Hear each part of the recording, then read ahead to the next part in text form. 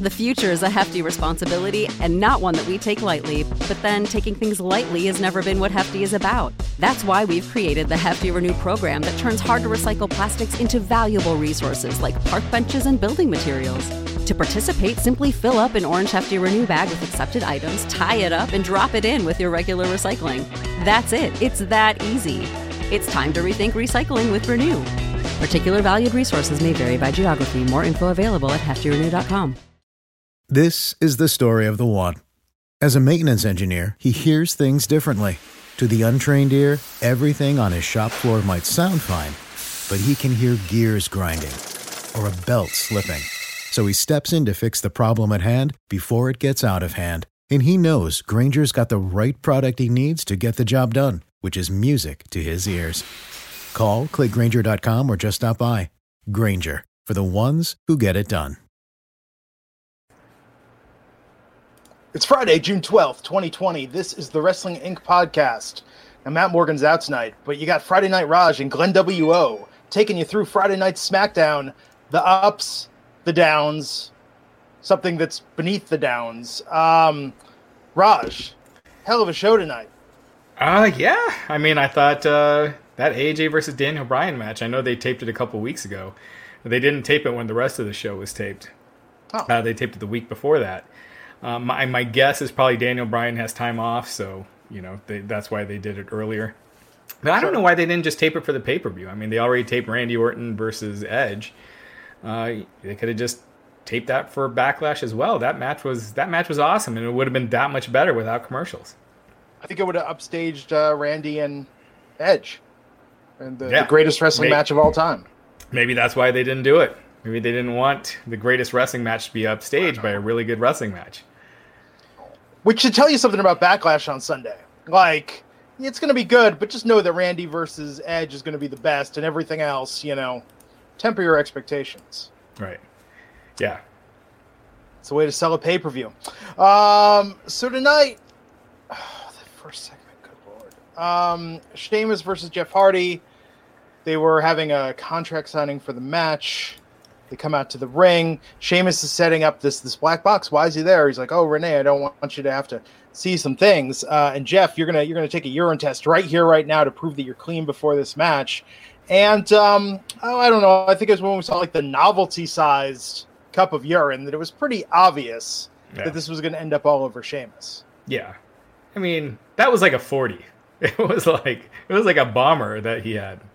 It was a little too ridiculous. I get the effect that they were going for, and this was a segment that they had retaped or they had stopped, and Vince McMahon came out and ordered, and then went to the hard cam side and then personally produced it. So I could see one of the things that they wanted to do that Vince probably had a problem with was not enough piss. I mean, who hasn't just produced when they really need to go? It was something, man. I mean, we did find out the test was negative later. Yes. So, I don't know. I want to be enthusiastic about the show, but when you've got a man throwing a cup of urine in another man's face, it's really kind of calling your shot for the state of modern wrestling. Yeah. They did this angle, a similar angle with Shawn Michaels. HBK. Yeah. Years ago. So, there is precedence for peeing in the ring. Vince McMahon has peed in the ring as well. So it's nothing new, I guess. Well, and in fact, this was comeuppance for Sheamus because he stood there laughing when Drake Maverick wet his pants when the Bar faced AOP at Survivor Series back in 2018. So there you go, Sheamus. Yeah, Justin Lopez with the $5 super chat. Thank you, Justin, saying that match was too damn good. So good, in fact, that I checked out after it. It was a crime that it didn't main event. And this is one of those things. I understand why they didn't put it in the main event, because you want to build the pay-per-view, but they never do that anymore anyway. So just have the best match finish out the show, and I think it would have went out with a bang than on a whimper like it did. Well, and it's crazy that they had that Jeff Hardy Sheamus segment, which, by the way, Wrestling Twitter, that's all they were talking about. Following that up with the New Day versus Cesaro and Shinsuke Nakamura. These guys went out there, put on a great non-title tag match with Shinsuke and Cesaro picking up a win. At the beginning, New Day doing taking a knee and kneeling in the middle of the ring, raising their fists on the air. In support and solidarity with Black Lives Matter. They had some victims of police violence, their names on their armbands. I mean, it was a very powerful moment. It's crazy that this didn't open the show, and this had to go in the aftermath of that Jeff Hardy Sheamus spot. Yeah, I mean, the contrast between a lot of these segments was pretty immense. Really cool. Especially for New Day. I'd like to see. I was gonna say it would just be cool to see other races do it as well. I agree, and they have been on Twitter certainly. Right. Did you watch New Day's podcast or see the clips that were making? I haven't. I'm gonna listen to it this weekend. I've heard it's pretty exceptionally amazing. Powerful, and I feel like I feel like this was really some of those segments. They were on FS1 on Tuesday night, but I feel like some of them should have been shown on the air. I thought that statement was so powerful. It's just, the ordering of things tonight. I really think it's not that tonight was even a bad show necessarily. I just think they could have opened up with New Day, closed with AJ versus Daniel, and then spaced everything out, paced it a little better in between. But this was very, for lack of a better word, schizophrenic in the way that it was just all over the place with the tone of the show tonight. Yeah. We'll get more of these super chats tonight since it's the two of us, so we'll probably go a lot faster. Joseph Venditti saying, via the ring, new pay-per-view. Ha ha ha, I chuckled.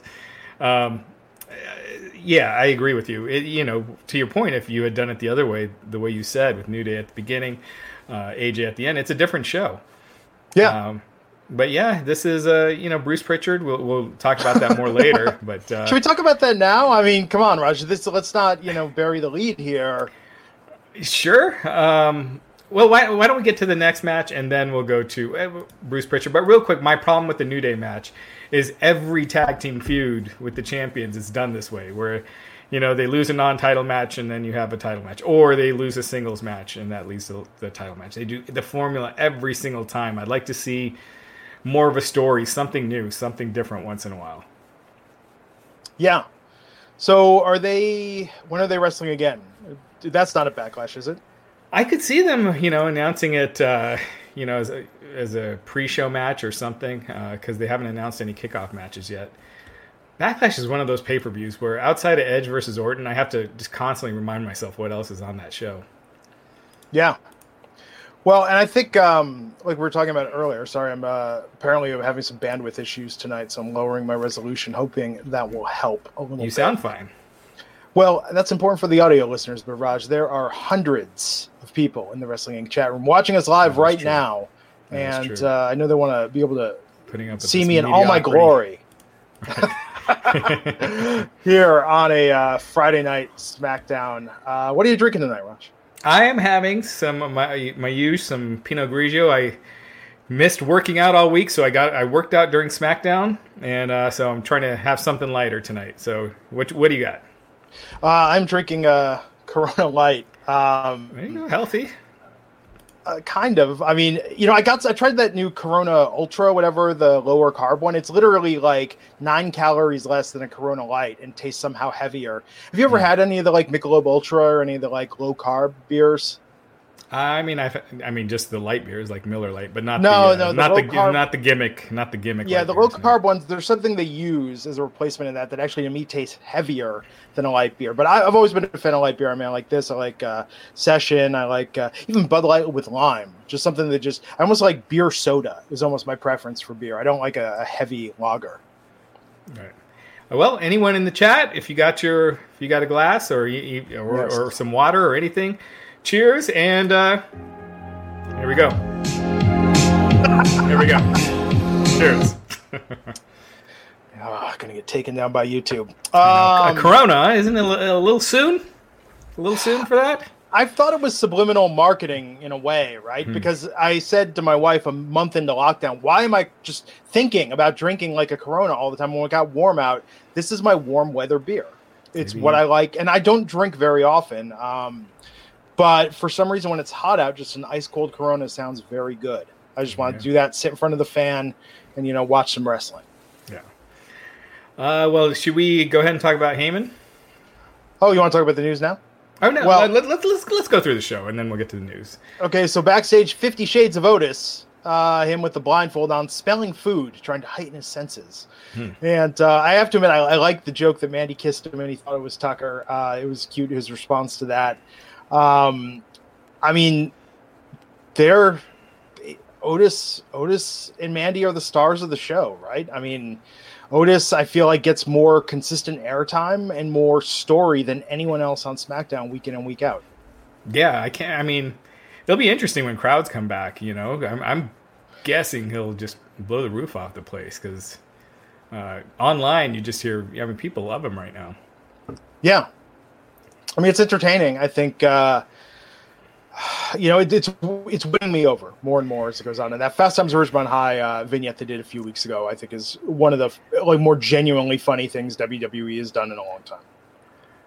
Yeah, I do think the longer they're doing this with no crowd, the more I don't know. It's just the act is wearing a little thin. Whereas I think it'll work great in front of a crowd. So, hopefully sooner than later they can start doing something, safely.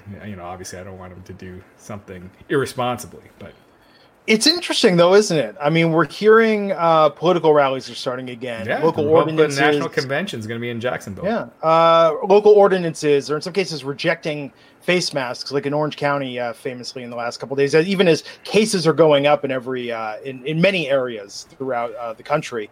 But we're not seeing a rush to live events. In fact, in the last few weeks, specifically in the last 2 weeks, I've actually gotten emails saying like, "Oh no, this thing we thought we were going to postpone to October, now it's just canceled."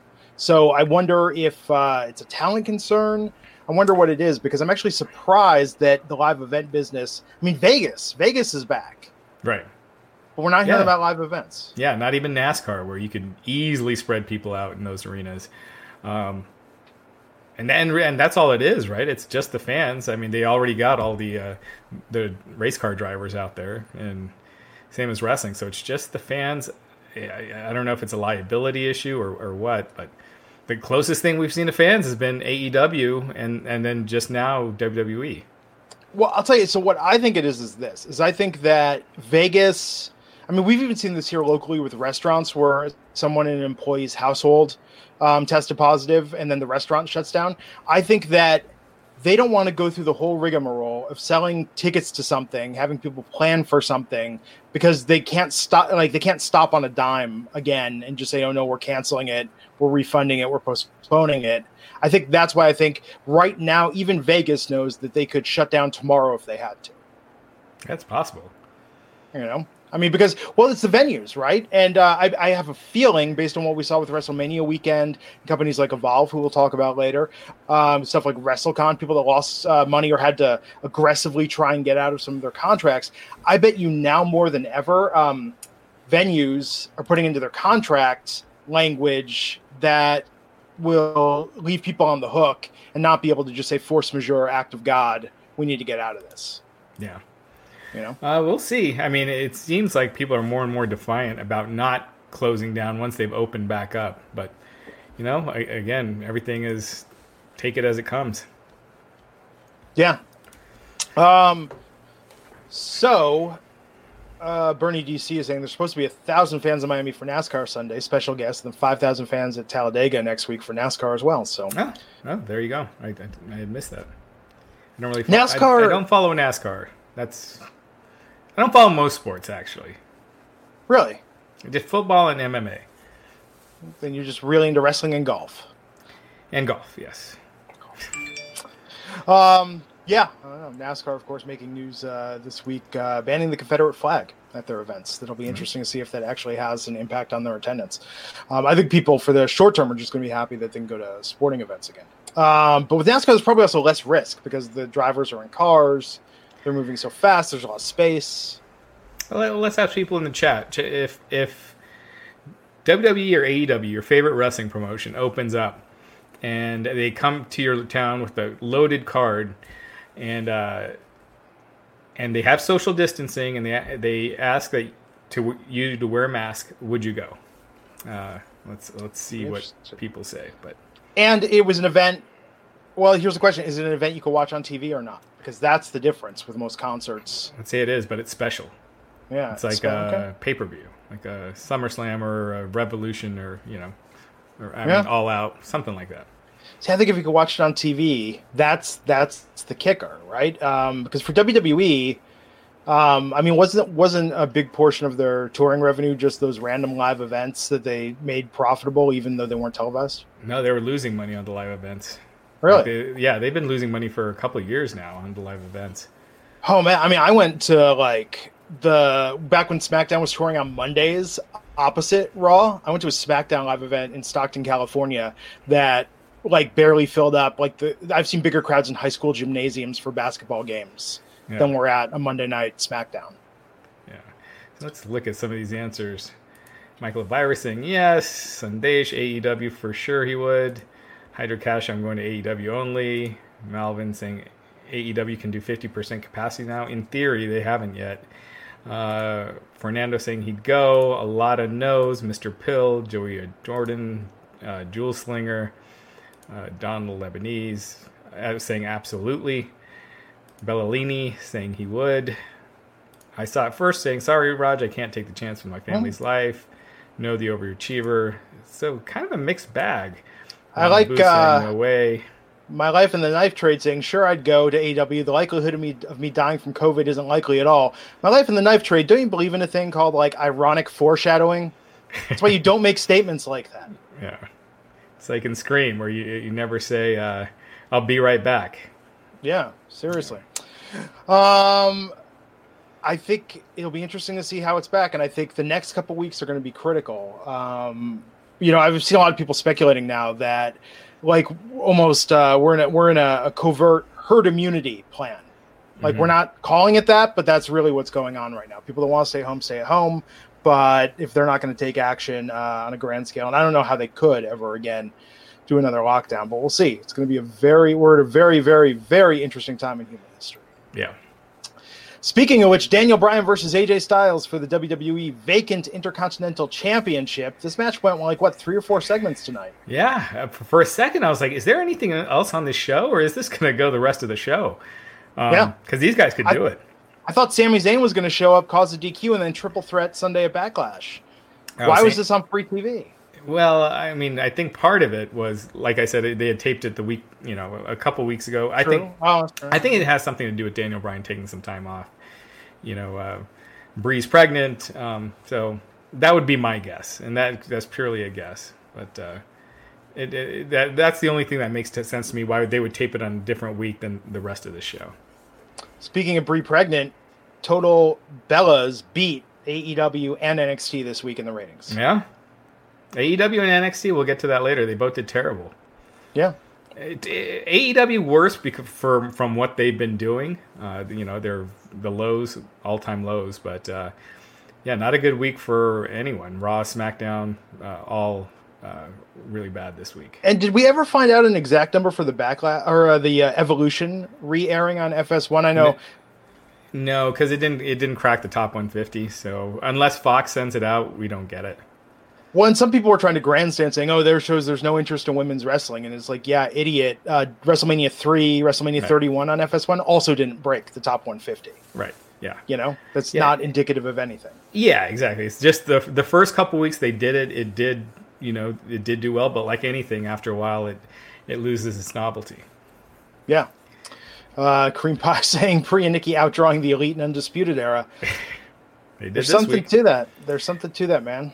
Yeah, Joseph Venditti, thank you for the $10 super chat saying the IC title video package was awesome. Hopefully that's a sign WWE is going all the way with the IC title and making it special like back in the day. I love that package. Very well and then done. Michael Cole kind of killed it when he came back and said, when you talk about the greatness of the Intercontinental Championship, you got to be talking about The Miz. When you're thinking of great Intercontinental Champions, The Miz is not the... He made the title prestigious again, Raj. You're forgetting. Yeah. And there's no disrespect to The Miz, but come on. I don't know, man. Savage, Warrior, Steamboat. I mean, granted, Steamboat only held it a couple months, but still the caliber of athlete and where they went from there. and using it as a stepping stone. Gladly take 4 years ago, The Miz, the Talking Smack promo, his Intercontinental Championship run. Like, that was great. It's weird to have nostalgia for something so recent. I don't find myself sitting there thinking about other things from 2016, like, oh, remember that? Like, but no, with WWE, it's amazing how far we've come since then, and not necessarily for the better. Yeah, they get tamer and tamer every year as far as authenticity and intensity and things like that. It's, yeah. Saying bring back Ryan Ward and Road Dogg. I don't think Road Dogg wants to do it anymore. Vince will Vincify it, and we'll talk more about that with Heyman. Yeah, but this match with AJ and Daniel was absolutely fantastic. Ended with AJ winning and becoming the new Intercontinental Champion. If you seriously, like, they should re-show this on the pre-show at. Oh no, see, but again, it'll upstage Edge versus Orton. Right. But this was such a good match. It was awesome. Top of the game. I, in my opinion, this was the best match of the empty arena era, as far as a match, not counting the cinematic stuff, and even with the cinematic, it's probably still the best. Wow, in my opinion, yeah. I mean, can you think of anything that's better? I mean, I really liked both WrestleMania cinematic matches. I thought that was good. The non-cinema stuff, I'm trying to think what's been really great. I know NXT, particularly the women, have had some really good matches. Mm-hmm. That's the thing. It's not the matches right now that are the problem. With WWE, so we've talked about this before, but I get those fan council surveys all the time, and I'm always very clear when filling them out that it's like the in-ring athleticism is the best thing week in and week out on the show. I don't think that's not drawing eyes, though. No, like, that's not athleticism. It's a dime a dozen right now. You see great matches, for hours every week. Tammy here saying AJ is the top champ on SmackDown right now. Can't take Braun seriously. And I had tweeted this actually earlier. I said I wouldn't mind Braun versus Miz and Morrison if it's a comedy mid-card feud.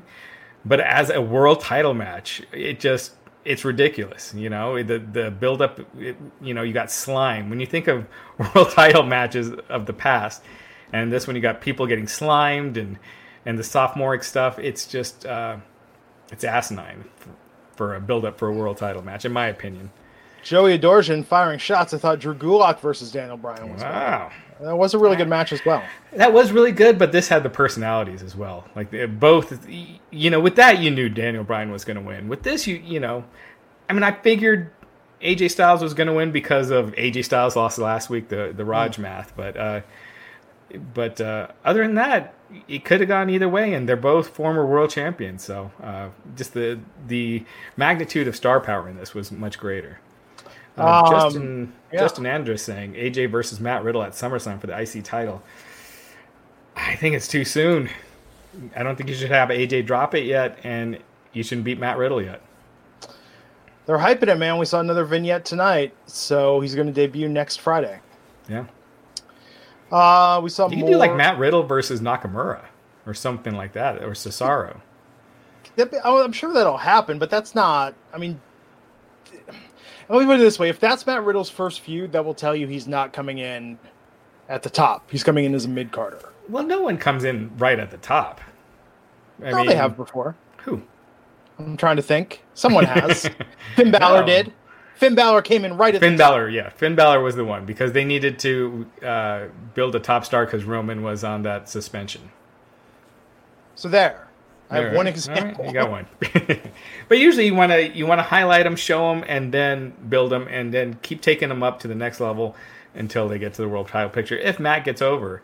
And the problem right now you're seeing is, I think Vince, because you don't have that crowd reaction, you're just seeing people coming in and out of TV so quickly. Like Liv Morgan's, getting a push. Then all of a sudden she's missing. You had Bianca Belair there for a bit. Then all of a sudden she's missing. Shayna Baszler was getting a push. She's just MIA. Brendan Vink was getting a push for a couple weeks. I wouldn't really call that a push. Brendan Vink was there, and they beat Ricochet and Cedric Alexander, and it looked like they were aligning them with MVP. So Michael the Virus and my channel pointing out Kevin Owens. So that's the question: is Matt Riddle going to be the next Kevin Owens and Finn Balor, or is he going to be the next Bobby Roode and Shinsuke Nakamura?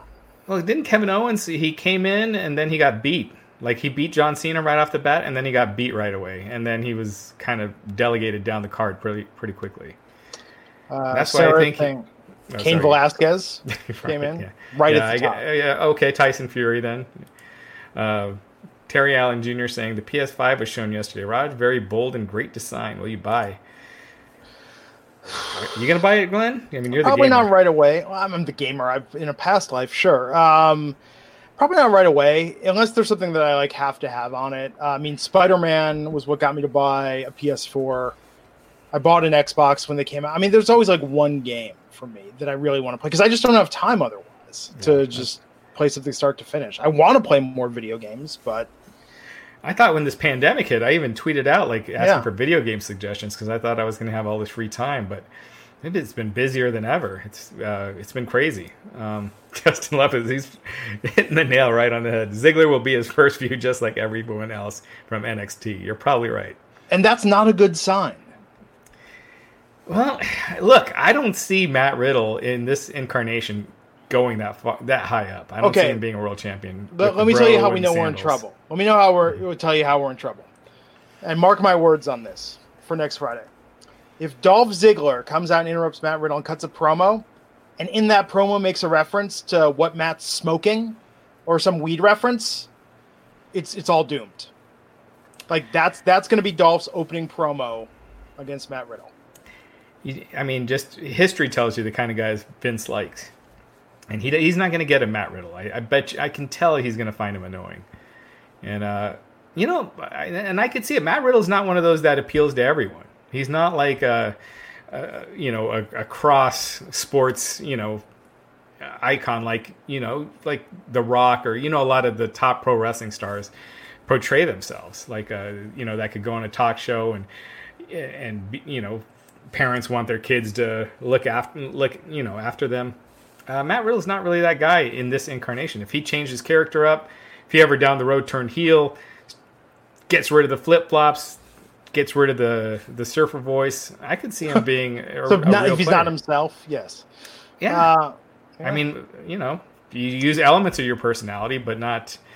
I'll say this, and maybe this is the booze talk, and I'm going to be a little real here. I'm not a fan of G-Funk, but I think Matt Riddle's theme is pretty awesome. Yeah. I think G-Funk was just a little, it got a little repetitive with the hip and the hop and the kids and the chronic and the smoking, the doobies. I still like it. Really? That's your favorite hip-hop era, though? I mean, think about, you got the old school. Like, I'm talking, Sugar Hill Gang to UTFO, let's say even to Run DMC. Yeah. Then you've got, the Beastie Boys, Slick Rick, Dougie Fresh, up to probably, Vanilla Ice is the next sort of, bookmark of it, right? NWA. But then you've got the Chronic that came out and changed everything, that first early era of gangster rap.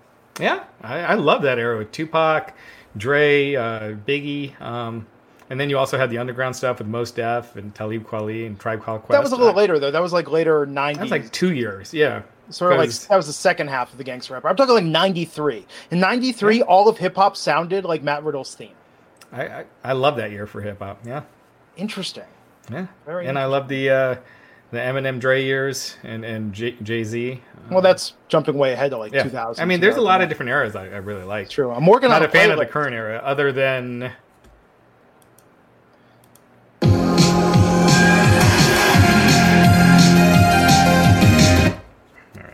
The Weeknd, not really hip-hop, but he has done work with Drake. I'm working on a hip-hop playlist that I've been making for months to share with the Wrestling Inc. audience. Yeah. Because it comes up so much on this. I'm just trying to pick the right jams, as it were. Thomas McGoldrick wants to know, where did I buy this shirt? Quality wardrobe craftsmanship. This and the other fine button-down shirt you see me wearing on this podcast, I bought at Kohl's, where all suburbanites shop for their clothing, because we think that Kohl's Cash somehow is somehow we're working the system with the Kohl's Cash. They suck you in. They suck you in with that Kohl's Cash. I know, that's how they get you to come back. That and the discounts. I opened a Kohl's charge card. What the hell's up with that? Because I was I could save 30% more. And I can't figure out, are they ripping me off or am I ripping them off? You don't even buy anything and you're getting Kohl's Cash. It's oh my God, I gotta go. I gotta go before this up. I miss shopping at Kohl's, man. I just can't do it online. It's not the same. Yeah. That's what I'm going to do. When everything opens back up, I'm going to Kohl's. Probably just to buy some more T-shirts, because the only time I wear a button-down shirt now is on this podcast. Yeah. There you go. Don't want to look like a slob more than I naturally do. Anyhow, let's talk. Robbed tonight of seeing that Miz and Morrison music video. We'll talk about that in a moment. Before that, we had the celebration tonight with Sasha Banks and Bayley. Bayley was going to read a poem, but she was so rudely interrupted by Alexa Bliss and Nikki Cross. And then the Iconics setting up this three-way match for this for the women's tag team championship at Backlash. What did you think of this promo segment? And man, again, I want to pour a little liquor out in Matt Morgan's honor because they were riding that blueprint thing hard tonight with Sasha. Just every time a little piece of me dies inside. Yeah, I just feel like it's too bad. Like, because I think Sasha and Bayley, they could have a really kick-ass feud, and these segments just treat them so catty and irritating that I don't know. They just don't. I just feel like they don't know how to write for these women a lot of times, and I don't know. I just found it annoying. My wife really doesn't like the Iconics. She finds them very annoying. I've turned a corner. I didn't like them for a long time, and now I think they're hilarious and charming. I find them good for what they are, but as far as title contenders, I'd rather see building some legitimacy in these tag titles because they haven't had any yet. And I think the Iconics are in their match to take the pin. Probably. I agree. But it's good they're doing something. I mean, they weren't on TV forever. Yeah, no, for sure. And again, I have no problem with the Iconics. I just think I'd like to see a real feud, like going back in the day, like you had with the Bulldogs and the Hart Foundation, something like that for the women's tag division, where it's serious, it's really about the titles, and you have these great matches, and that builds it up. And I that's what I'd like to see. I feel like the women's tag titles, I don't know. I mean, they're there. They give stakes. Well, that's the thing. Whenever people talk about adding new titles, they're like they should have separate women's tag titles for Raw and SmackDown, or they should have a mixed tag title. It's like every time they add a new title, it means less and less. Like, what does the Cruiserweight title mean? Because it's built-in stakes. So here's my thing, and maybe I'm insane with this, but forget titles. Give me a story. And if you have a story that involves a title, great. But if you have good stories, nobody gives a shit if there's a title involved. Yeah. They don't get that. And if you do have a title in it with a good story, it's that much sweeter. It is, absolutely. Because we've been talking about this on the podcast about, if they did a women's show, people are like, they just need to add a women's mid-card title. And it's like, no, because then we will literally, that's all it will be for the women, will be the main titles, the mid-card title, and the tag team titles. And that'll be it. We'll get no stories with the women. Yeah. We'll just lean on that crutch. Julian Bravo saying, talk about Tessa Blanchard. I know people like to crap on Charlotte Flair. Could you imagine a Charlotte Flair versus Tessa Blanchard feud? That would just be money. It'd be good. I still think Charlotte would go over in the end because it depends. She's homegrown talent. Yeah, I mean, again, we'd have to see how Tessa does in that system. But if she gets really over with the crowd, I mean, who knows? I mean, Becky Lynch, Yeah, they had every chance to sign Tessa. Well, Tessa has had attitude issues in the past, and she's had issues. I mean, we've seen there's been some controversy. It's been pretty public, some of it, and not just people feeling like she was a bully and things like that. So, from all accounts, everything I've heard with people I talked to in Impact, she's changed. When you talk to Vince Russo to get those Impact scoops. No, I'm kidding. Vince, if you're watching this, I'm kidding. We're kidding. I thought it was just funny that people, like, with everything going on in the last couple days, like, that's a story people are trying to make happen. Yeah. Like, there's a lot actually going on. That's weird speculation at this point. So, yeah, we'll see what happens on Sunday with those tag titles at Backlash. And then, again, we didn't get to see that Miz and Morrison music video, new Hey Hey one. Like, they were using that 80s VHS filter like crazy, but it was interrupted by Braun Strowman. Let me say this. Tonight with the plexiglass, I don't know what they did with the lighting, but it looked so badass. I don't even know if this was intentional. The reflections on the plexiglass that you could see, like, when Braun was making that entrance. Go back and look at it. Like, it looks really cool. The way that the light was reflecting off that, Braun was reflecting on that. Like, I loved that entrance. Yeah. Yeah, it was cool. And real quick for the chat room, there's a few Russo comments. Would you rather have Russo 98 WWF booking, and for those of you watching in 98, where you had the rise of DX and The Rock and Stone Cold, The Undertaker moving to the next level, getting out of that overly gimmicky character? Or would you like what you're seeing right now? This is nothing against Vince Russo, but I right now would prefer the WWE picking a name at random out of the phone book, wrestling fan or not, and having them in charge of creative versus what we see most weeks. Yeah. I think we might do better. Maybe someone that's not even a wrestling fan. Seriously. Like, just give me like an 80-year-old woman who just watches soap operas and refers to them as her stories. I think she could do a more interesting job than what we get most Mondays and Fridays. Michael Virus saying, not a fair comparison. What's not fair? Vince Russo in WWF, with what he was doing with working with Vince in WWF, with Vince as his editor, Vince McMahon, during his whole run in WWF, or what you're seeing now. So far, it's all 98 Russo. What's Ryan Ward up to? Is he there still? I thought he was on Raw now. That was the last I heard. I'm not sure. His era when he and Road Dogg were in charge of SmackDown was the best. Was the most consistent we've had for Raw or SmackDown in the last 4 years. I still think NXT's on a great. Has been pretty good creatively, especially with the women. But I don't want them to destroy that by taking that person out of there to go to Raw or SmackDown. Yeah. So this main event tonight. Man, if you thought AJ versus Daniel Bryan was great, how about Braun Strowman teaming up with Heavy Machinery versus The Miz, John Morrison, and Dolph Ziggler? What a contrast that was to go from AJ versus Daniel Bryan. You were talking about New Day earlier. Yeah. Going from the piss in the face to New Day.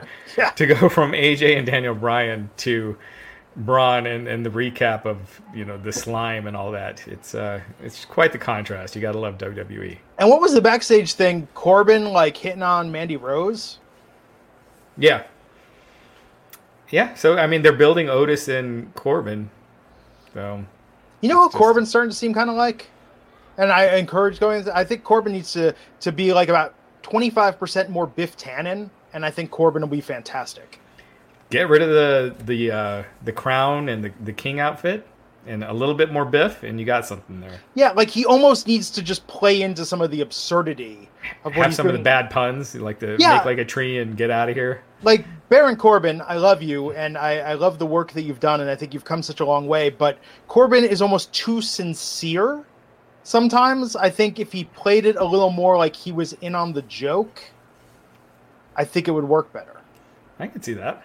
He's playing it a little straight. It's a little more his personality. I think he needs to amplify it and be a little bit, not be afraid to come across a little bit goofier sometimes. Yeah. Before we get into this last match, let me get some of these Russo answers out of the way, because there are a ton in here.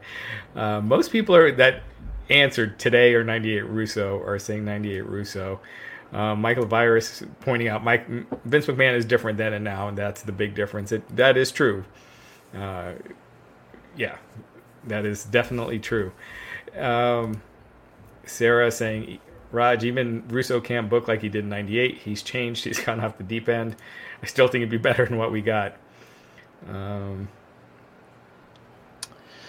the challenge is that almost a lack of experience, and this is nothing against Vince Russo. I like Vince Russo. We've had him on the podcast before. We get along. I think that the work he's done has been great. You don't always agree with his viewpoints, but he's certainly, I'm entertained watching him. But what I'm saying is, I think that the journey and the discovery sometimes is what creates greatness. Look how many filmmakers out there, their first movie. Look at Kevin Smith's a great example. Clerks was great. Mallrats was great. Chasing Amy, Dogma, Jay and Silent Bob Strike Back. And then once he had a sense he knew what he was doing and tried to make Jersey Girl and Tusk and those other films, there's something about talent that's coming up that you're going to get something that's a little more sincere, personal, and passionate, and not as overthought. Yeah. I do think, I'm not saying Russo in charge of everything, but if you did bring him in as a consultant to work with guys like Drew, work with some of the top guys to help define their character a little bit, I think, I'm not saying head of creative, who knows? But I think in some capacity he did always try to find a way to enhance talent. It worked in WWF, WCW, it didn't. Yeah. And in fact, I've been an advocate that I think they need to switch to a Saturday Night Live model of having talent work with producers and writers to just come up with stuff. And then the head of creative is like someone that just helps sift through that and make sure the best stuff goes on the air, rather than having somebody, like having a small committee dictating everything. Yeah. I believe it should be a meritocracy. We talked about this on the Saturday Night's Main Event podcast last night. Vince McMahon back in the day, he seemed like he would be staying up at night thinking about these storylines. Like with Hogan and Savage, where does it go? And where do we go from here? And how do we get there? And really, like stressing to think about how they get there and loving, when they hit a home run. And the Vince now, I don't think he cares about the storylines until he gets to TV, and then that day whatever he comes up with, forgets about it until the next week. That's why stuff's all over the place.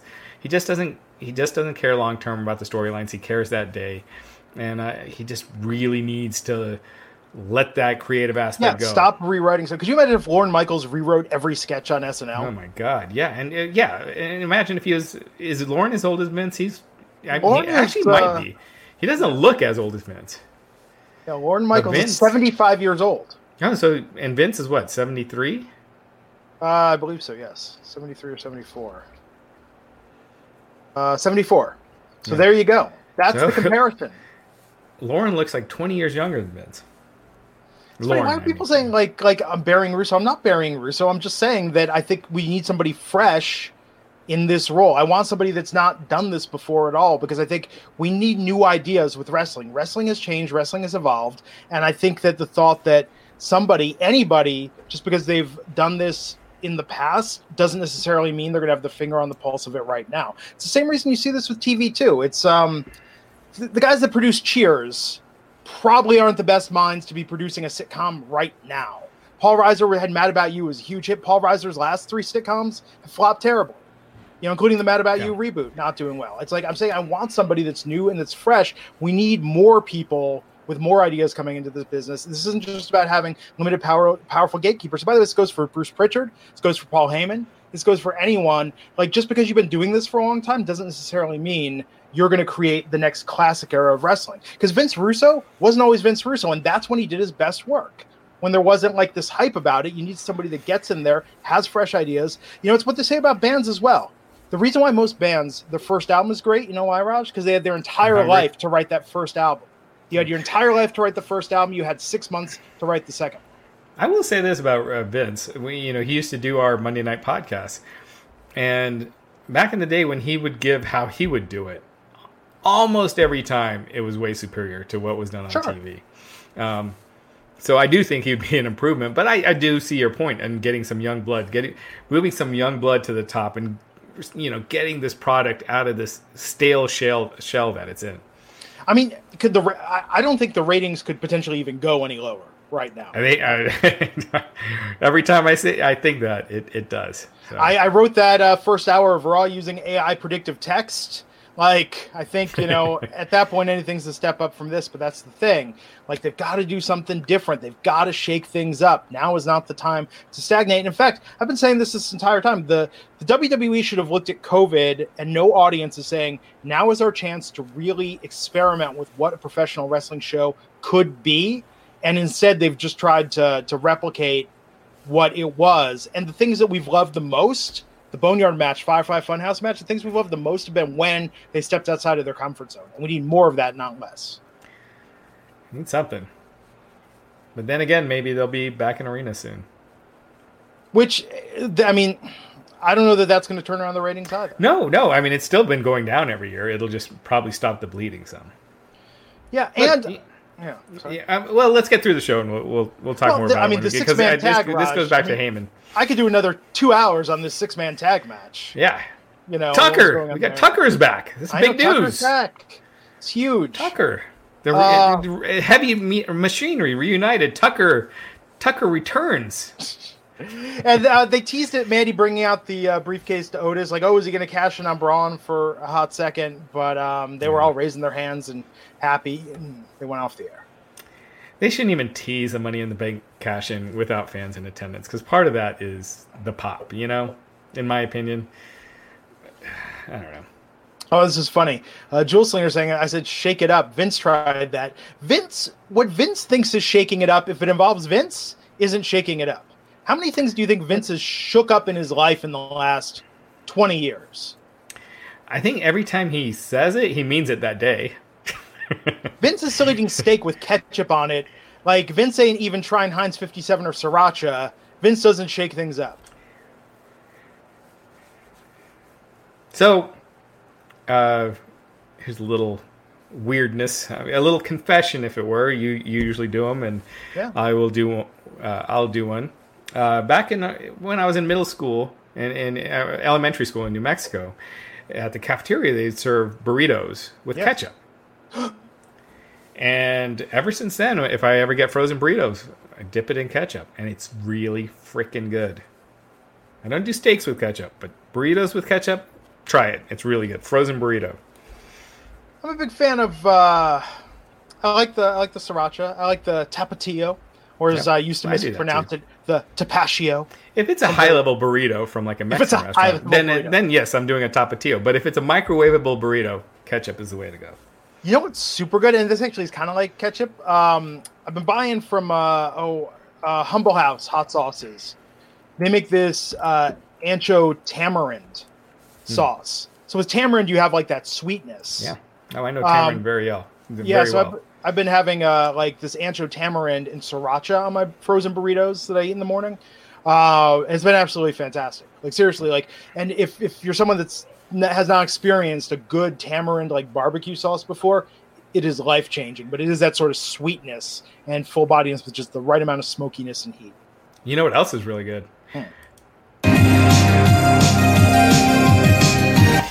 All right.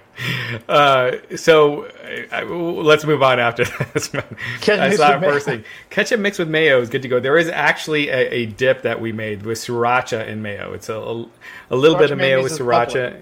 What's that? Sriracha mayo. In fact, if you're hot sauce averse, if you're afraid of any hot sauce, my recommendation, mix it with mayonnaise. I got some of the Last Dab XXX from Hot Ones. Mm-hmm. And that stuff is, I mean, literally fire. But I put just a little bit of that in with like a tablespoon of mayonnaise, and it's like the perfect amount of heat. Yeah. But yeah, that's the key.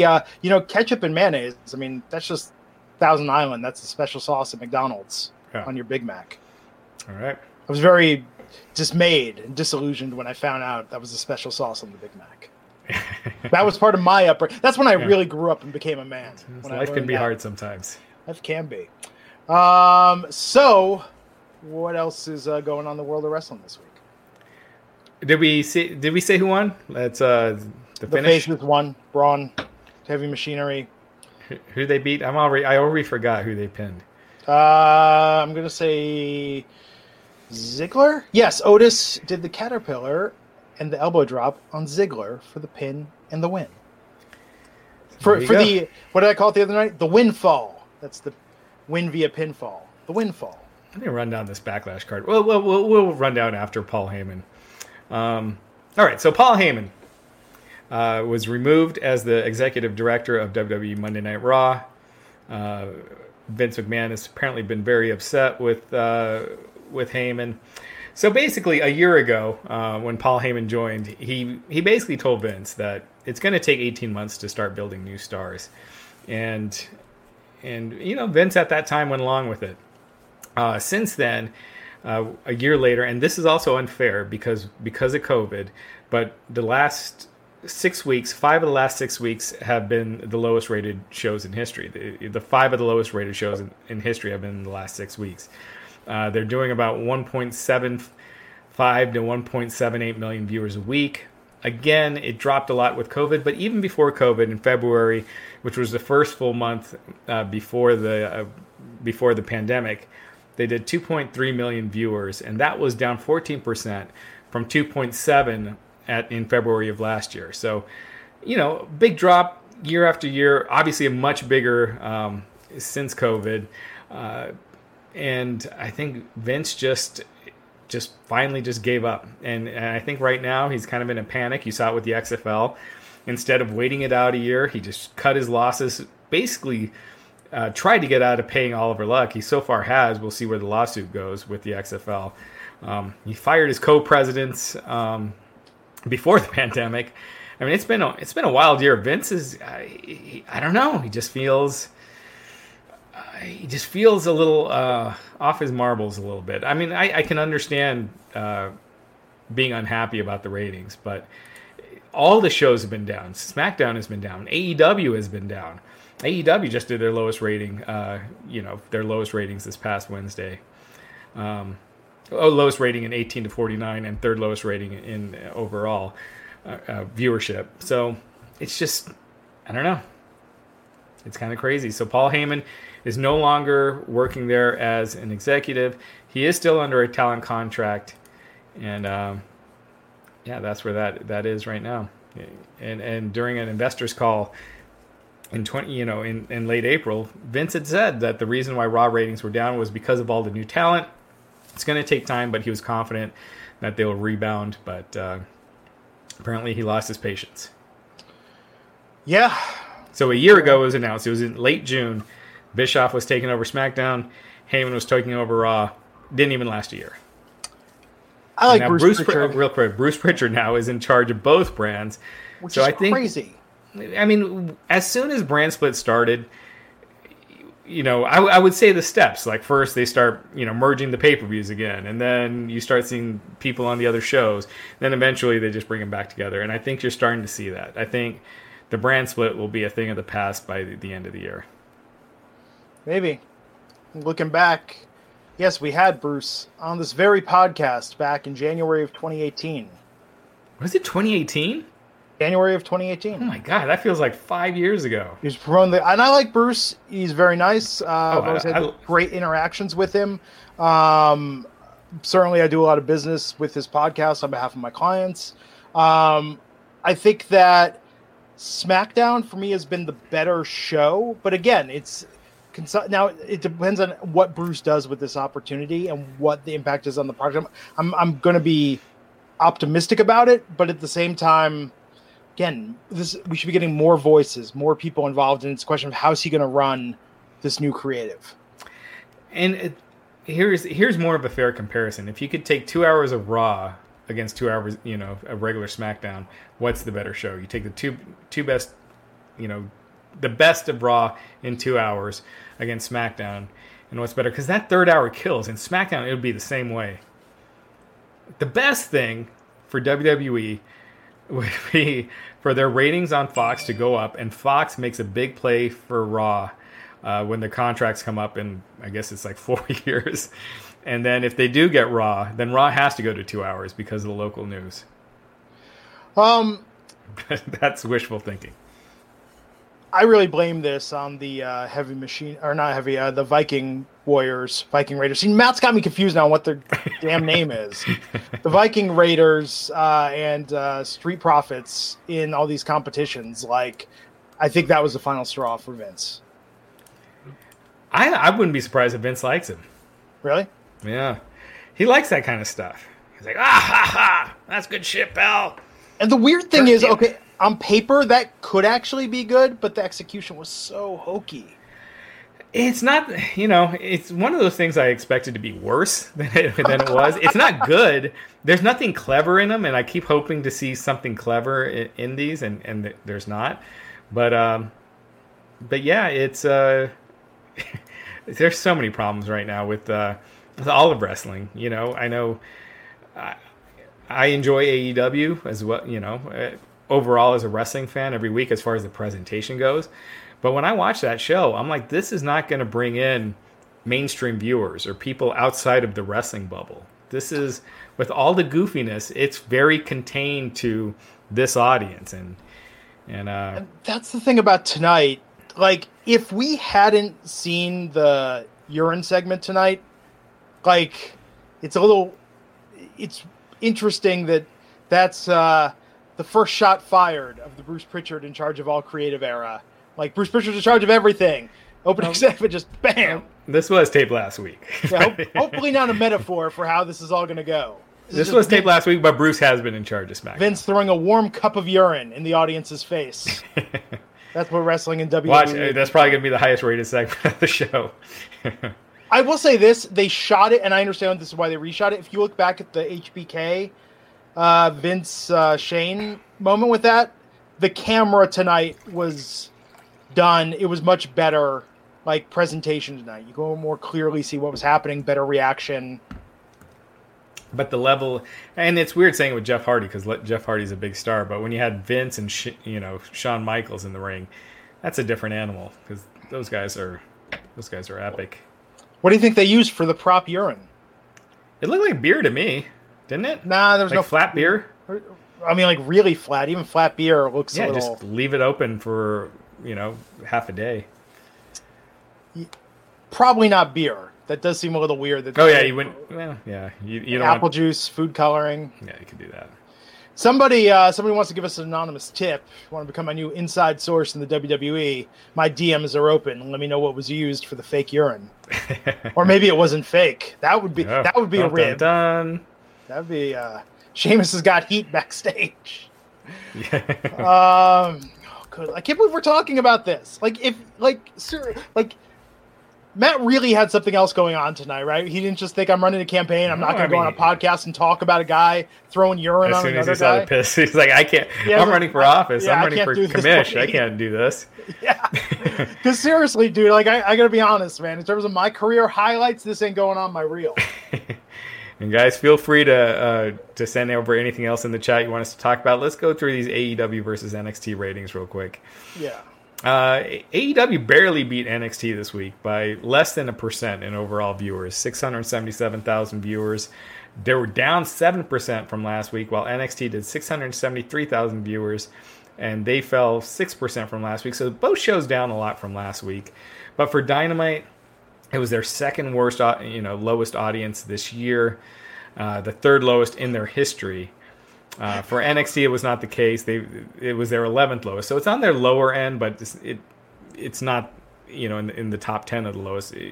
Just barely out of that. 18-49, Dynamite scored a .23, down 21% from last week, and it is tied for their worst rating in that demo ever. And so that's the demo that they really have been clinging on to, is that whether we no matter what the total viewers is, it's the 18-49 demo that's important. And it wasn't good. NXT did a .16. They've had other shows do a .16, and they've had 4 shows that have scored lower. So even though AEW beat NXT, this was one of those weeks where it was worse for AEW. And again, I look at AEW, in my opinion, watching it, I find it to be the most watchable show in this empty arena era. But something's not clicking with AEW either. And when I do watch it, thinking to myself as a casual fan, because I have to almost get myself in wrestling mode because I feel like I've seen it all. Did you see the Howard Stern clip that's been making the rounds? I did, yes. So Howard Stern loves Goldust and has some clips from an interview. I believe he liked when Goldust was doing a Tourette's. Yeah, he doesn't love 90s Goldust when he was super edgy and everything. Yeah. He loved when Goldust had the Tourette's gimmick. So Howard was saying, whatever happened to that guy? And then Robin, or somebody says that, he's in this company AEW, and Robin said, yeah, it's like a backyard wrestling promotion. Yeah, they had no idea what AEW was. No idea what AEW was. And that's what I mean when I was saying earlier about getting out of this wrestling bubble, for AEW to get out. And I just see too much goofy stuff. And it's always good to have some comedy. But when you got Chris Statlander doing the alien stuff, I could just see a casual fan that watches football and basketball and UFC and then watches that and sees the alien stuff. And then you see the best friends hugging. You can have some of it a little bit. I think Orange Cassidy is someone that people will find kind of amusing. But when you got too much of that on a show, it's not going to draw enough viewers in. You need more larger than life characters and it's actually largeness. I mean, they're trying to have it both ways, though, right? Because here they are. Tony Khan is a sports guy, owns an NFL team. They kept talking, wins and losses are going to matter. We're going to have fantasy wrestling leagues. We're going to do all these things like real sports. And then at the same time, they have the larger-than-life characters. Like, I think that AEW is still figuring out, like, what its brand is.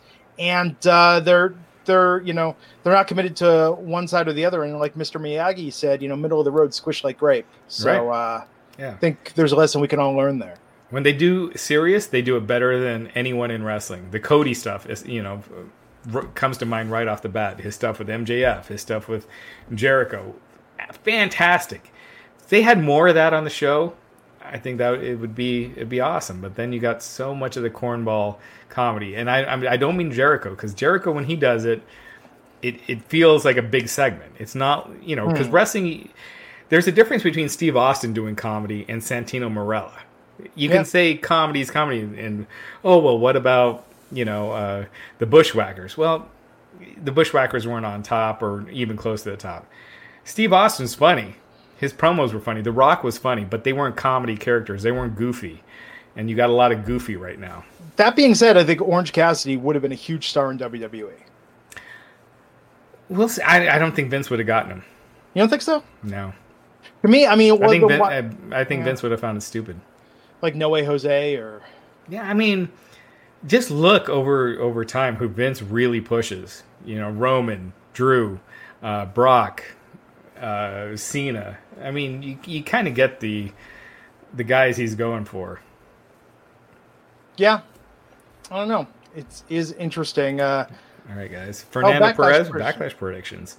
Yeah, let's talk. Do we have a super chat? We want to quickly, Jules Slinger, $4.99. Where does AEW go with Mox after he beats Brian Cage at Fyter Fest? So I think, first of all, I thought it was a big mistake to beat Lance Archer right off the bat and Brody Lee right off the bat. Already, I feel like they've lost steam. We talk about it all the time with Matt. It's like that genie in the bottle. When you're pushing someone as a monster and you see him get beat, it takes away that aura, and we've already seen that with them. I would like to see Brian Cage kick the shit out of Moxley, beat him. Moxley takes a little time off, goes to Japan if he can, because New Japan's opening back up, and then comes back, and then it's that underdog versus this monster. I think it'd be cool as hell. And in the meantime, Brian Cage could feud with God. What other top baby faces do they have? Cody can't wrestle him. Jeez, who else do they got? People keep talking about AEW building all these stars, and as far as on the main event level, it's mostly WWE guys. MJF, he's not. He's getting there. He will be there. Darby should be there, but Darby's not there yet. He's not there. No, it's a good question. It's a good point. Yeah. Shawn Spears? No, but that's not. No. Shawn Spears has been a job guy. Okay. Well, he was beaten by Dustin Rhodes. Had Tully on his undies. Who else is on the roster? Really? Kenny Omega, they've squandered. I wouldn't say squandered. They could easily move him back up, but he's not the star he was, before he signed with AEW. I think Kenny versus Moxley sounds.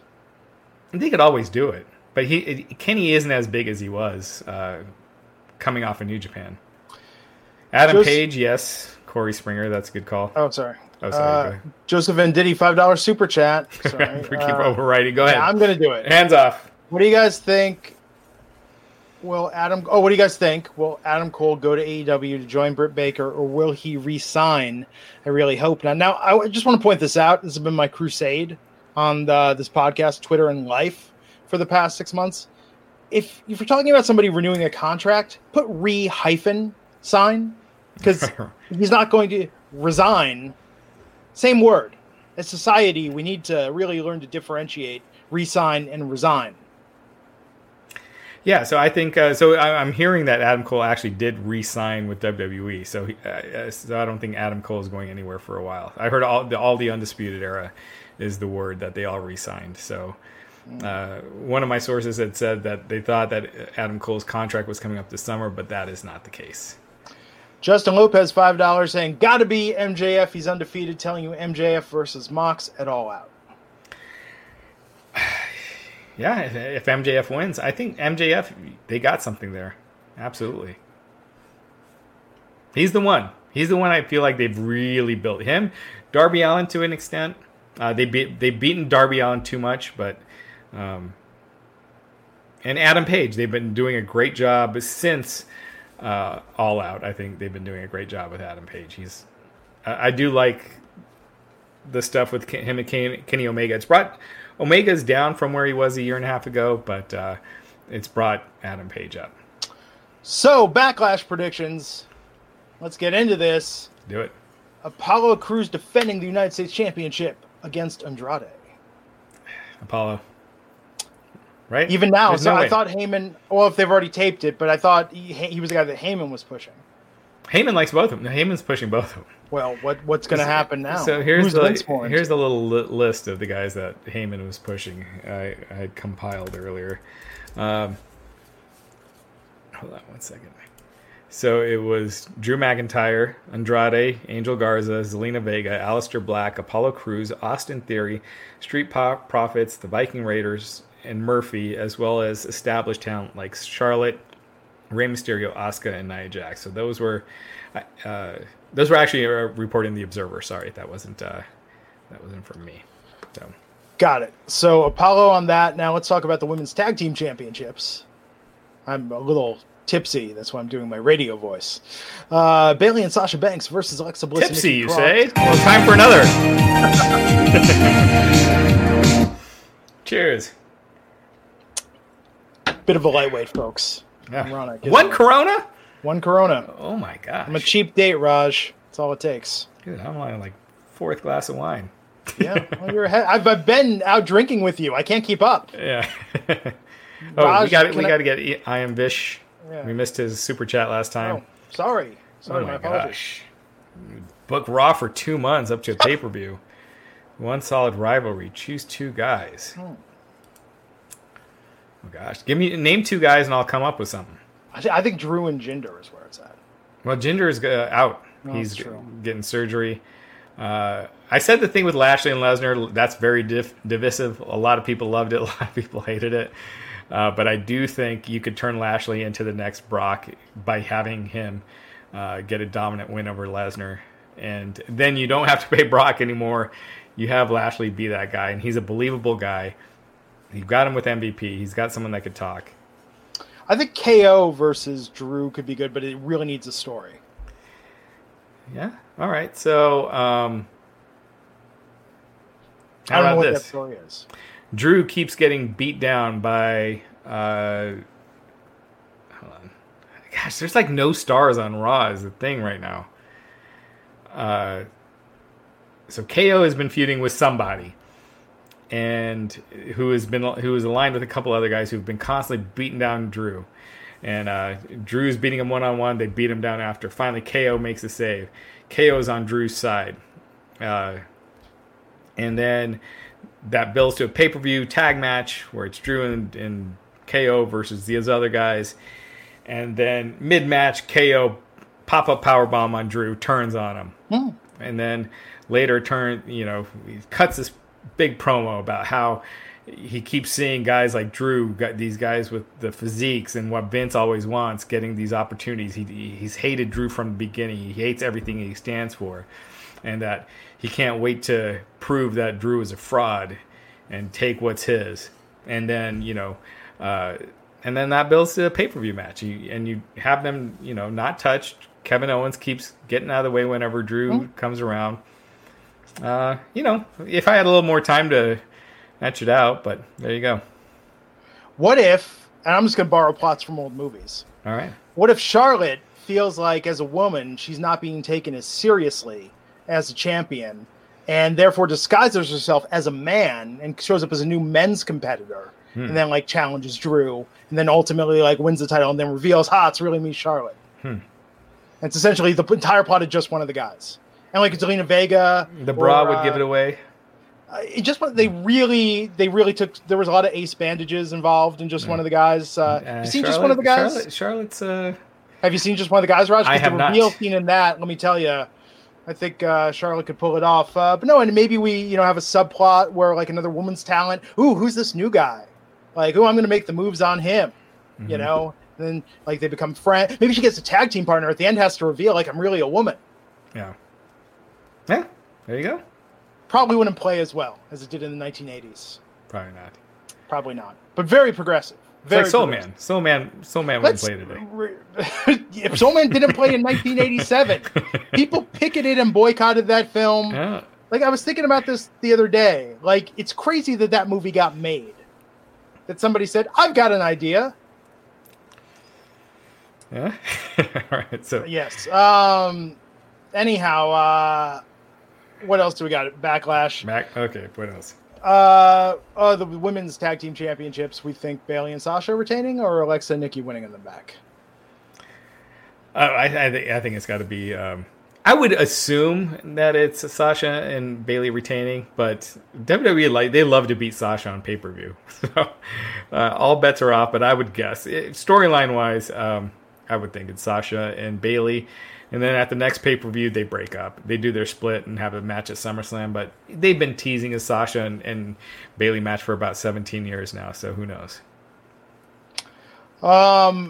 Then Bayley and Sasha need to break up and go one-on-one. I mean, I think SummerSlam that'd be great, but I think they're going to save that for an audience. There was that one match where Bayley turned on Sasha, crowd went nuts. It seemed like the perfect moment, and then they did the counseling stuff, and then they're like just back together, and they just pissed it all away.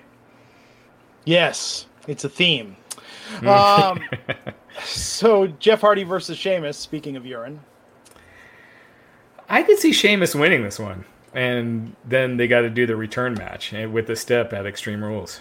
Will there be urine involved? Yes, a urine on a pole match. I could absolutely see him just like throwing like a cup of something at Jeff Hardy to get revenge. Loser gets pissed on. They haven't done that yet. Matt Morgan was smart to skip the night. Really dodged a bullet, buddy. This is a modern day version of a Kiss My Ass match. Drake Maverick will have to coach people. Like, here's how you do it on command in front of an audience. Drink a lot of water. 2 bottles of Gatorade. I have trouble using the facilities if someone's standing next to me at a urinal. Oh, yeah. Like, I like those partitions. I have a problem if there's a splash on the floor. It's like, do I want to do this? Do I commit to this? Do I go somewhere else? I always think about that Seinfeld bit. What do you do if your shoelaces become untied and you're in a bathroom? Ooh. See, you just got to throw away the shoes at that point. Right? I don't wear shoes with shoelaces anymore. Big on Velcro, zips? No, just the slide-ons. I'm too lazy to tie shoes. I don't have time for that. I wear, like, Nikes when I go out and, like, walk or something like that. But no, for the most part, I'm a big fan of the Vans. Slip-ons, as it were. Asuka versus Nia Jax for the Raw Women's Championship. Asuka. Oh, what am I even thinking about? I was trying to think of how they because I think they're leading to Charlotte versus Asuka because they've been building up that Charlotte's never been Asuka has ever beaten Asuka. Does Charlotte get involved? Actually, I don't think so. I think Charlotte beat Asuka. Asuka hasn't beaten Charlotte. Yeah. Sorry, that's what I meant. Yeah, but Asuka beats Nia clean, and then maybe Charlotte's looking on or something, but. That's the next big one, and those are the 2 best women in the company. That's a big match, and I like that story that Asuka, who's now probably the most popular she's been in a lot of ways, and hasn't been able to beat the heel, and the heel's coming after her. So I think that's a really cool story. Hopefully they don't squander it at Extreme Rules and keep it going until SummerSlam. Hope not. Yeah, and we'll take some predictions in the chat room. You guys give your predictions as well. Absolutely. Chat room debating my Just One of the Guys remake in WWE. The time is right. I was thinking about that the other night. I made the joke on Twitter, the reveal of... why am I blanking on his name now? The reveal on NXT with the mask. Oh, Santos Escobar. Yes. Yes, I was thinking, like, I haven't been that shocked since the end of Escobar's a little too on the nose. What, you think? No, to me it seems that that's like the most 90s Vince McMahon name for a Mexican-American wrestler. And El Chapo could be teaming with El Chapo. I don't know. It's just a little too. A little much. I mean, yeah. Medellin. Yeah. Well, now you're just talking about plot points from Entourage. Yes, Like, that's all where knowledge. I know my. Thing I know about Pablo Yeah, Escobar. and Scarface. Did you ever think back to?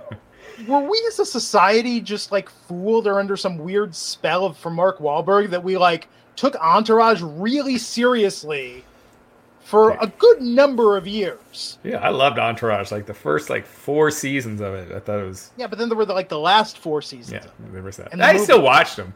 It didn't turn me off. Like The Walking Dead turned me off. Lost turned me off. But I stuck with Entourage. Oh, Entourage, it wasn't as good. When the movie came out, first showing of the day, I was there in the theater. That movie sucked. It was bad. Yes, Entourage. We were all in on Entourage as a society. Was a there an country. Eric Escobar in WWE? God, that sounds familiar. It is a cool name. I agree with you, Jerry. Oh, there 85G. is. Yes. But it is Pablo Escobar's name. It's a very well known. It's there's some names that are just so iconic that when you take it, Apollo Crews is kind of one of those because it sounds too much like Apollo Creed, and that's an iconic character, and that's like Rocky Balboa or something like that. It's just too close. It's hard to take it seriously. Bulk Bogan. The one that I thought was always the most interesting was Cassius Ono at the time when it was like, well, Cassius Clay and Apollo Ono for that year where Apollo Ono in the Olympics captured America's heart.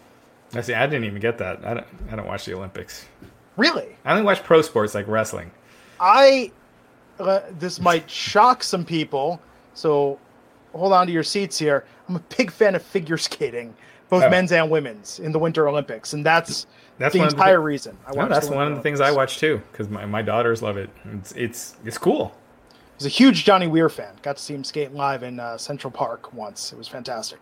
No idea who that is. You don't know who? Wait, you watched there the was an Winter Eric Olympics, Escobar. and you don't know who Johnny Weir was. I don't know any of the names. When I watch the Olympics, I just watch it for the moves. It's like watching. It's like watching indie wrestling.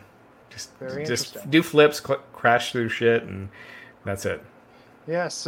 Speaking of Olympic figure skating, friend of the podcast, Paul Walter Hauser was in I, Tonya. Yes, we just did. We interview him. He's on a lot on the Daily. Yeah, we have him on a lot. He doesn't even like to talk about his movies. He gave us a little Cobra Kai exclusive. We do talk about Cobra Kai here.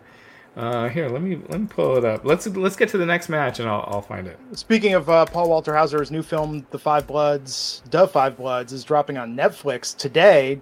Spike Lee movie, another one with Paul Hauser. I'm gonna have to check that out this weekend. But yeah, Cobra Kai. There is some news. I've heard that as well. But let's talk Braun Strowman. I mean, come on, Braun Strowman versus The Miz and Morrison, 2-on-1 handicap match for the Universal Championship. I'm assuming Bray Wyatt interferes with this somehow. The Fiend? Yeah, maybe. It might be soon. I think The Fiend versus Braun is SummerSlam. We keep forgetting that there's actually another pay-per-view in between with Extreme Rules. So I think they do something with Braun and someone else for Extreme Rules. But yeah, for sure, Braun is winning this. And then, yeah. And then Drew McIntyre versus Bobby Lashley for the WWE Championship. Is it Bobby's time? Man, in a weird way, sorry, I'm trying to find this Cobra Kai thing. My guess is Drew's winning. With how he's been being pushed, I think it's way too soon to beat him. But Bobby beating him does change things around. It does give a little life. The one thing with Drew that I've been seeing is that they're pushing him hard, but online no one cares. He's never trending. His articles, his interviews do the work. And Drew, I think, is awesome. I see why they're pushing him, but I think by not having the crowd reaction, it doesn't get other people to care. Wasted title run, and Drew is very talented. Oh, he's awesome. I just think he has suffered due to the timing of all this, and then. Lastly, Edge versus Randy Orton. I mean, hey, it's going to be the greatest wrestling match of all time. Does it really matter? I mean, we're the winners. It's the audience that are watching it at home. Yeah. You know what's funny is that they have Edge and Randy Orton doing media to promote this match, and they're both typing out how this can't be the greatest wrestling match of all time. It's impossible. Even Randy's tweet about it was like, watch it, see if it's good or if we shit the bed. You know, like, I'm having the greatest coffee of all time was Edge's tweet. Sunday night might be the greatest podcast of all time. This is the greatest podcast we've ever done on June 12th of all time. Yes. I saw it first, speaking of figure skating, saying, love the movie The Cutting Edge, the best figure skating movie. That was a good movie. I remember seeing that back in the day. Dude, okay, here's what I want. Bring mixed tag wrestling back just to take the story from The Cutting Edge and tell that in wrestling. If I was in WWE Creative, that would be all it would be. Like, hey, remember this movie? Let's find a way to do that on WWE. It couldn't be worse than what we have now. Yeah. Cutting Edge. I should watch that again this weekend. So there was a question about Nia Jax in the chat injuring Kairi Sane. Here's what Nia Jax told TalkSport. TalkSport. She did an interview with Alex McCarthy at TalkSport and said, I feel like every person or character would say, oh, whatever they say doesn't bother me, are kind of lying because I'm working for the approval of an audience. Whether it be hating or loving, I want their reaction. So when you're on Twitter and you see it constantly, it can definitely get to you a little bit. Wow, all I'm seeing is negativity. But when I step back and I actually immerse myself into the WWE universe, like when I get to see the crowd and fans, I know that's a small percentage on Twitter who have nothing better to do than hate on somebody. The fans in real life are so welcoming, so giving, and so understanding. I've had nothing but positive feedback from them, and I'm super grateful for that. So that was her response to the fan backlash over the Kairi Sane stuff.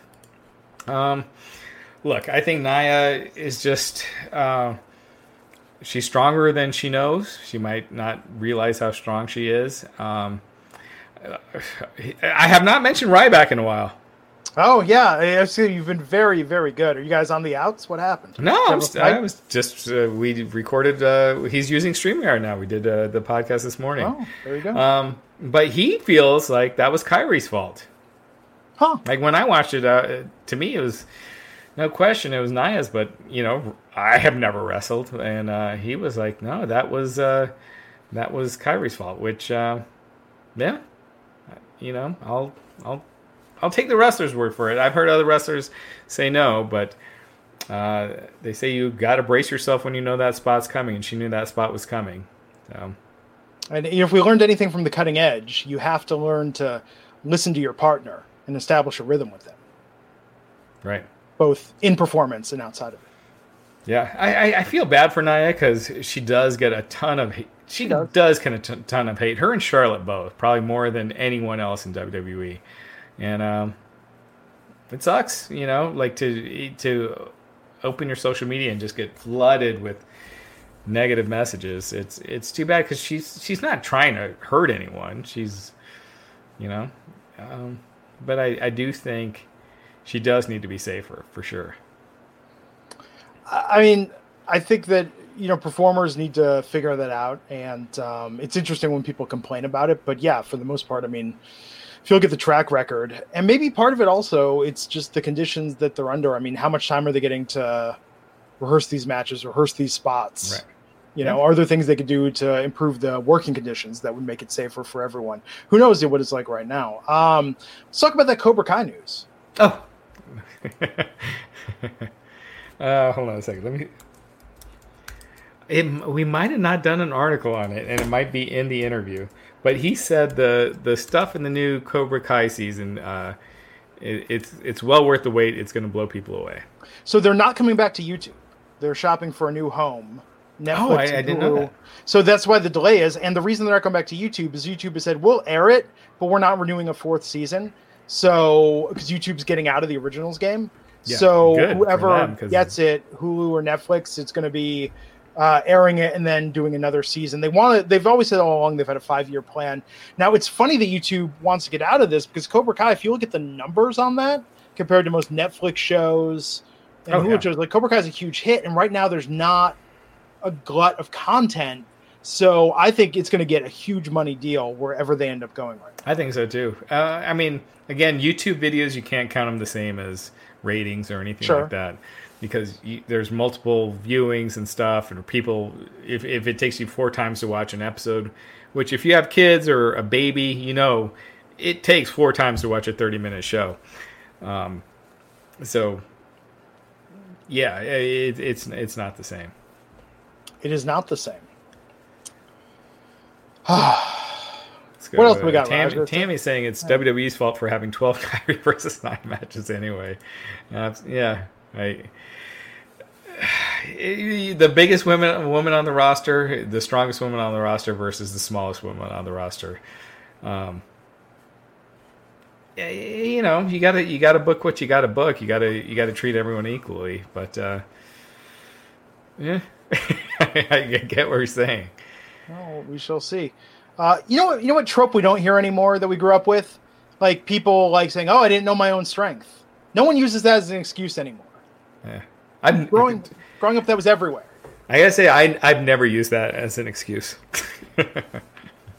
All the time when I impress people with my feats of strength. Oh, I didn't know my own strength. Yeah, it's never happened.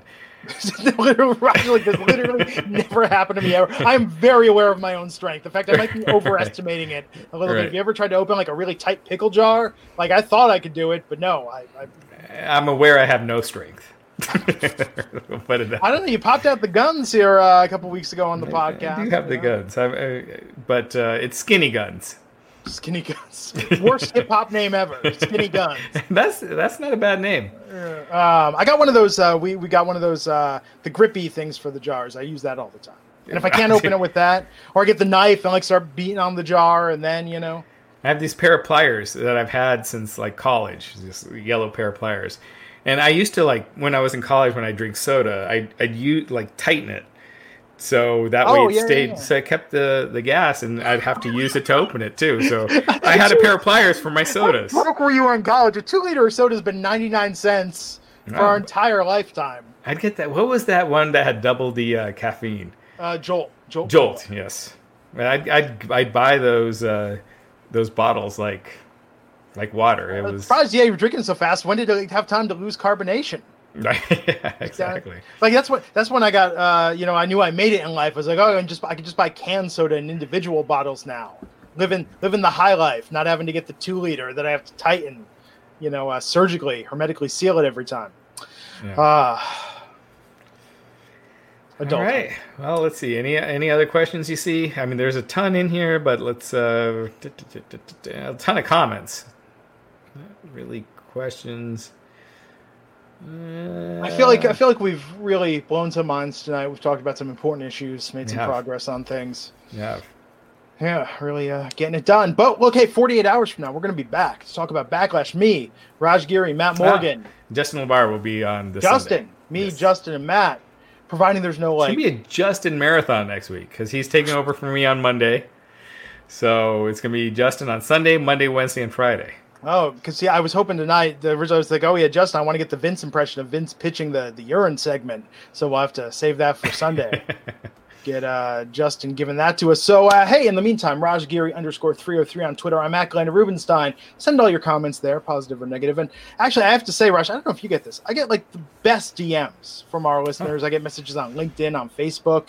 Like even if we disagree on things, I love our community. Thank you so much for spending your Friday night with us. I to your point, you hear a lot about the negatives of social media and it being a cesspool and all the negativity. And granted, Kevin Owens, guys like that, what they got experience, way different.